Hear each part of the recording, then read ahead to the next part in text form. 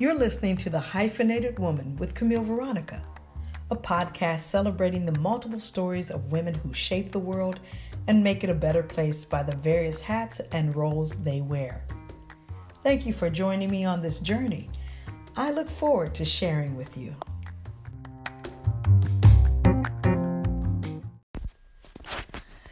Thank you for listening and tuning in. It's always a pleasure to have this moment with you. Now, I need you to stop and think about a time where you worried about a situation or person. And you may be in that moment right now. Think about that situation and why you were worried or what you're fearful of, what concerns you, why this thing keeps coming up in your mind, and you keep thinking about it over and over and over again, replaying it, giving it different scenarios. You know what I mean? Why you worry about it. Think about that. Okay. Now, most of us can go back to something fairly recently. We don't have to go too far back. And as I said, some of us are already in a moment where we're worried about something. Maybe it's finances. Maybe it's a sibling. Maybe it's your child. Maybe it's your partner. Maybe there's some behavior that you just don't understand why they keep doing these things. Or maybe it's a concern at work that maybe you're the next in line to be released from your duties and you don't know what to do next. Well, today's gentle reminder is that we don't need to worry about anything.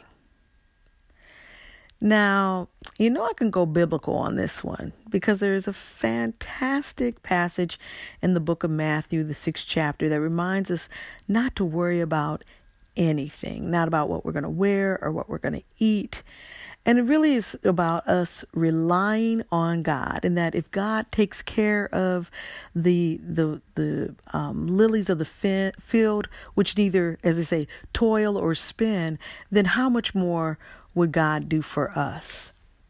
I love that passage, and it reminds me all the time, over and over again, not to worry. It also goes on to talk about how worrying doesn't add to your life. It doesn't add a minute, a second, a space of any sort. There's no sort of measurement that it adds to. It does distract. It distracts you from what you need to be focused on. It distracts you from your energy. It distracts you from enjoying the present moment. Worrying takes away a lot, and yet we get so little from it. And still, we find ourselves spending a lot of time with it. Now, think about it. If worry is a relationship and it offers you nothing of use, then why stay in it?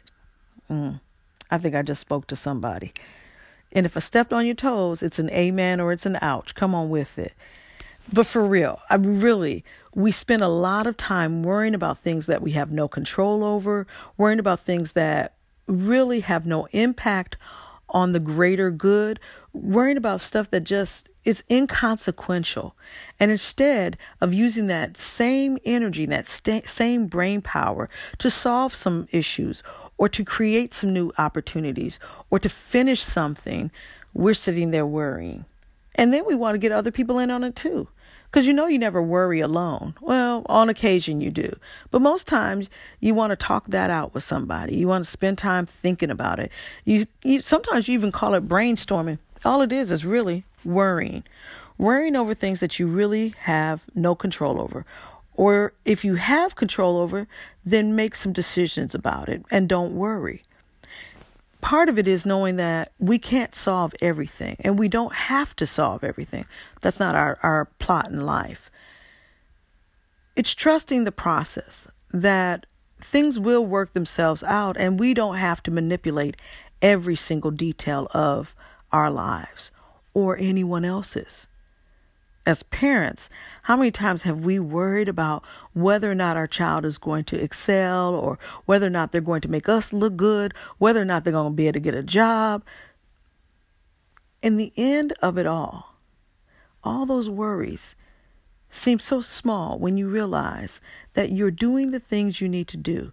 You're investing in your child. You're nurturing them. You're encouraging them. You're praying for them, praying over them, praying around them. You're exposing them to good things. You're doing better as a parent.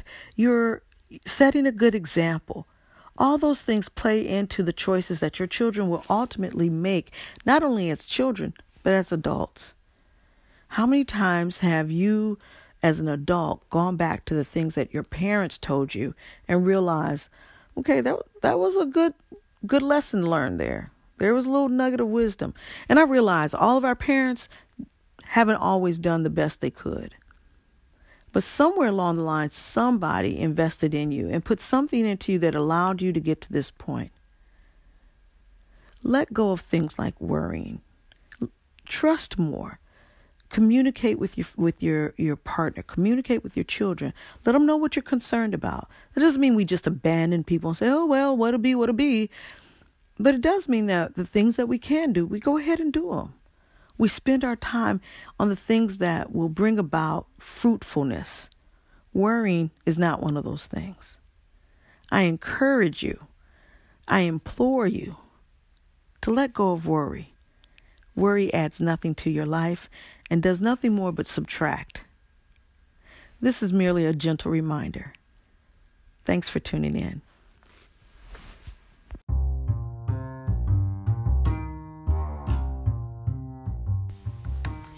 Thank you for taking time to listen to the Hyphenated Woman podcast. Hopefully you found something inspiring, something encouraging, or even something to celebrate. I appreciate you and the time that you've taken to listen. Feel free to comment, leave a message. I love to hear what you're thinking. You are invited back to listen.